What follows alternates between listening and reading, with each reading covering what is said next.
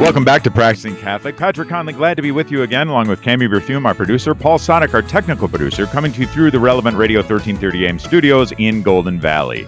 Joining us now is our old friend Jason Adkins, the executive director of the Minnesota Catholic Conference.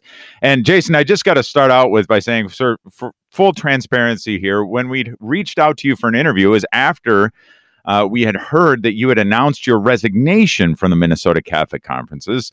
And we're so happy that you've stayed on, but I'm wondering if you can just shed a little bit of light on that, on what that transition was like and why you decided to stay on. Patrick, it's first of all, a delight to be with you. Grateful to be on the program. I always look forward to our conversations because you're a very fine interviewer and these are always stimulating. So thanks for that. And yeah, you're absolutely correct. I had submitted my resignation. I am delighted to be back and continue to serve in the capacity as executive director. I changed my mind. That's the long and the short of it is through a process of discernment.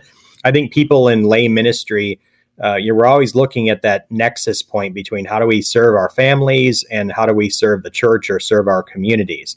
I had felt like after 10 years in the role that we had accomplished a lot. I had accomplished generally what I had set out to do at MCC with our very fine team and a group of incredibly supportive collegial bishops, and that maybe it was time to take my skills and do something else and serve in a different way and in a way that might be beneficial to my family as well.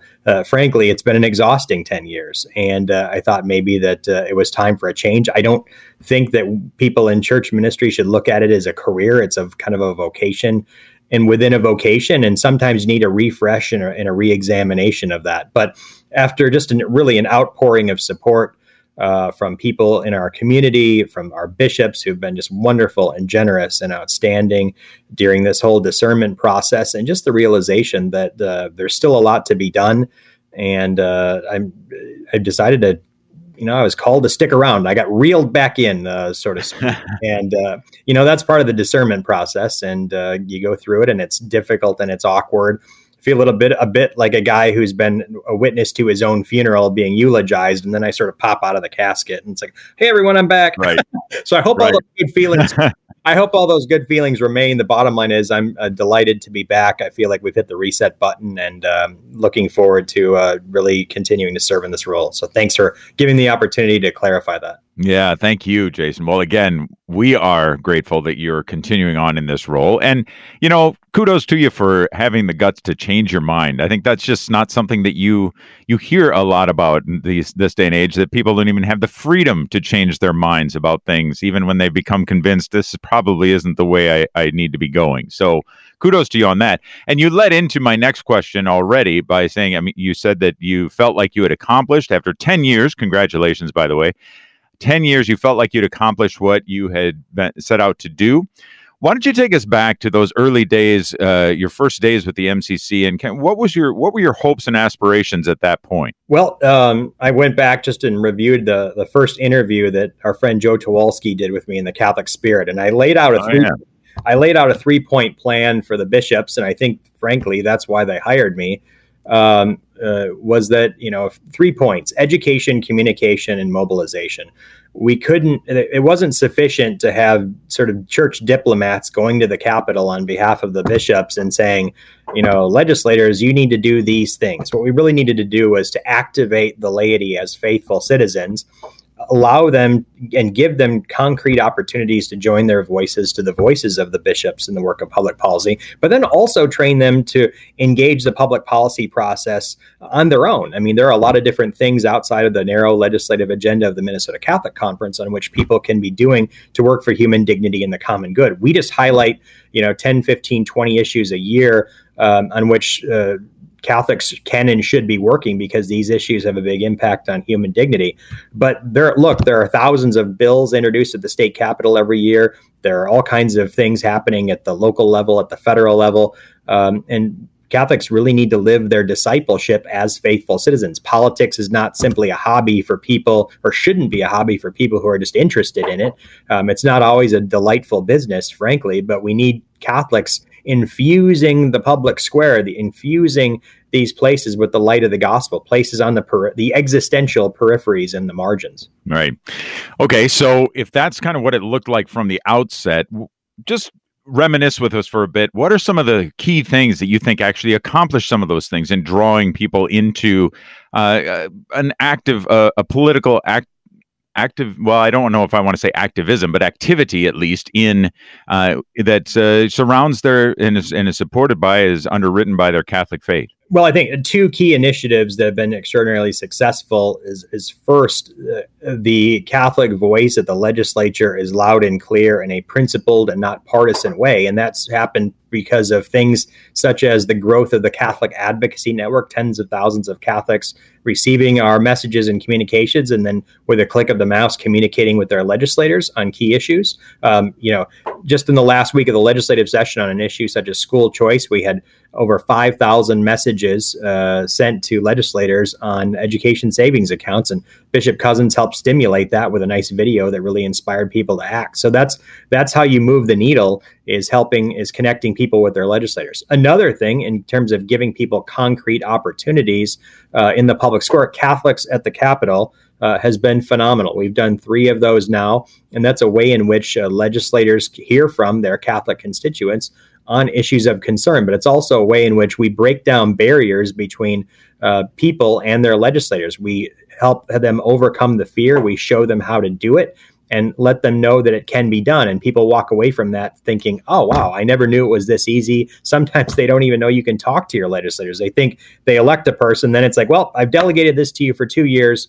My work here is done. No, we have to be an ongoing conversation, ongoing relationship with our elected officials. They need us. They count on us. And if we're not speaking to them, someone else will. Politics is just about showing up at the end of the day. I think the Catholics at the Capitol initiative has been such a powerful and transformative, as you're referring to there, Jason, a program or events that have been really not just empowering individual lay people to get in touch with their legislators and having those important conversations with them, but it's also showing a bit of the solidarity that's shared amongst our state, not just our state bishops, but also all the dioceses that they oversee.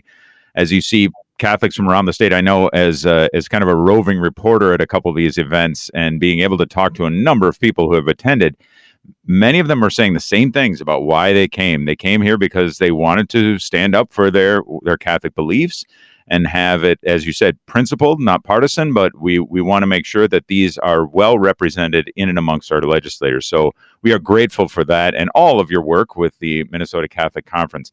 Just wondering how your work with the Minnesota Catholic Conference, what kind of an effect has it had on you personally, especially when it comes to your own faith? How has it helped you grow in faith? Well, it's tremendously challenging, and but also a huge opportunity for growth in the sense that you're kind of a public voice and a spokesperson for the church. So the eye's on you, so you have to model in your life what you're saying with your words. You got to have to talk, walk the walk and talk the talk, those go hand in hand. So there's a little pressure there. Let's be perfectly honest, but right. It points to the importance of keeping your prayer life in order, without which we have to be grounded in the Lord, because the work is ultimately about him. We are missionary disciples. We're not primarily lobbyists. We're primarily missionaries. And that's how you have to think of the work. Is the legislative work and the political work is the framework or the medium by which we advance the gospel. And that keeps you out of a lot of trouble, is when you keep first things first and know that our work is about, at the end of the day, helping people to meet Jesus.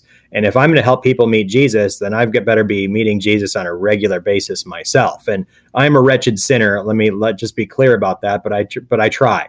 And, am I a bridge builder at the end of the day? I have to ask myself, how am I helping people meet the Lord in this particular situation?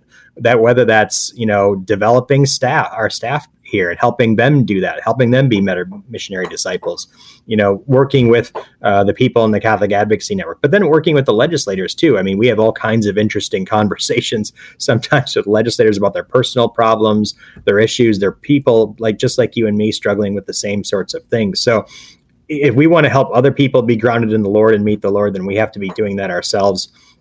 on a regular basis. And I really consider our work kind of a pre-evangelization. You know, the seed has to fall on fertile soil. It can't fall on rocky ground. And so the legislative work that we do helps till the soil. I'm not proactively going up to people and say, where is Jesus in your life? But what I am doing is trying to make the church a credible witness, so that when people have that existential moment in which they have to ask themselves, who is Jesus in my life? The Catholic Church has given a credible witness of the gospel by speaking out on behalf of human dignity and the common good, and is a place in which they can go and meet Jesus the Lord. So that's really the way in which we keep it grounded. And if we're going to do that effectively, then we need to be grounded in the faith ourselves. That's an excellent summary. I love how those two things just do go hand in hand, where it's there is a place where, yes, we can speak up for the common good. We can show that there is human dignity. We can speak up and stand up for all those things which are true, good, and beautiful. But it's also the place where you can have this personal encounter with the Lord.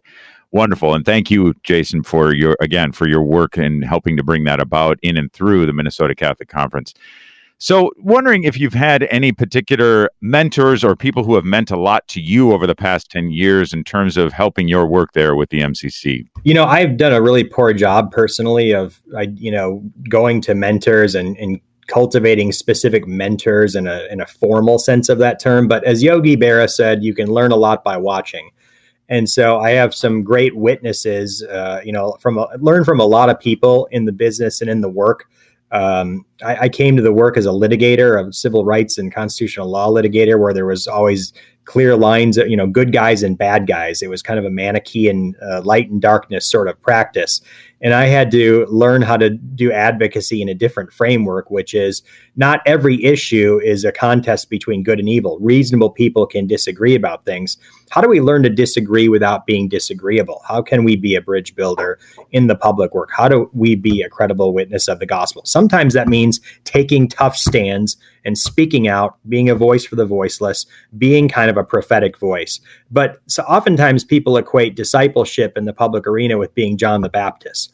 Believe me, there are plenty of wannabe John the Baptists out there, but what we need people doing oftentimes is recognizing that sometimes it takes more courage not to speak and at the same time be a bridge builder, because not every issue, the world's fate does not hang on every issue, and that reasonable people can disagree. So how do we model not just what we say, but how we say it? And I've had, legislators. Steve Gottwalt is a former legislator, a good friend of mine who's taught me a lot. Steve Hunnigs, from the Jewish Community Relations Council, is a very dear friend of mine and has taught me a lot about being gracious in the work of public affairs and the political sphere. So people like that have been really extraordinary. And I've just been able to be graced with watching a lot of them and learning and taking a little bit of that and trying to continue to improve. Very good. Very good. Good, wise words there too, Jason. Well, we've only got a couple minutes remaining, but I did want to ask you any snapshots as to what might be coming down the pike here with the Minnesota Catholic Conference? Well, I'm re-energized, so to speak, in the work, and the staff here is terrified somewhat because we're always on the go. But all right. But I think two key things, Patrick, I'd point to. The first is that we really have to do a better job as a church of cultivating lay people for service in public office. I can go down to the Capitol and speak till I'm blue in the face about key issues, but I need legislators and public officials who are sympathetic to hearing the message. And so we need to help people understand that politics is a noble vocation. It is one of the highest forms of charity because it serves the common good. And we need to encourage and train, to the extent we can, Catholics at all levels to serve in public life. We need priests asking public or lay people and tapping people and say, you would make a good public official. How many times do we hear from people, I didn't convert, or I became a priest because someone asked.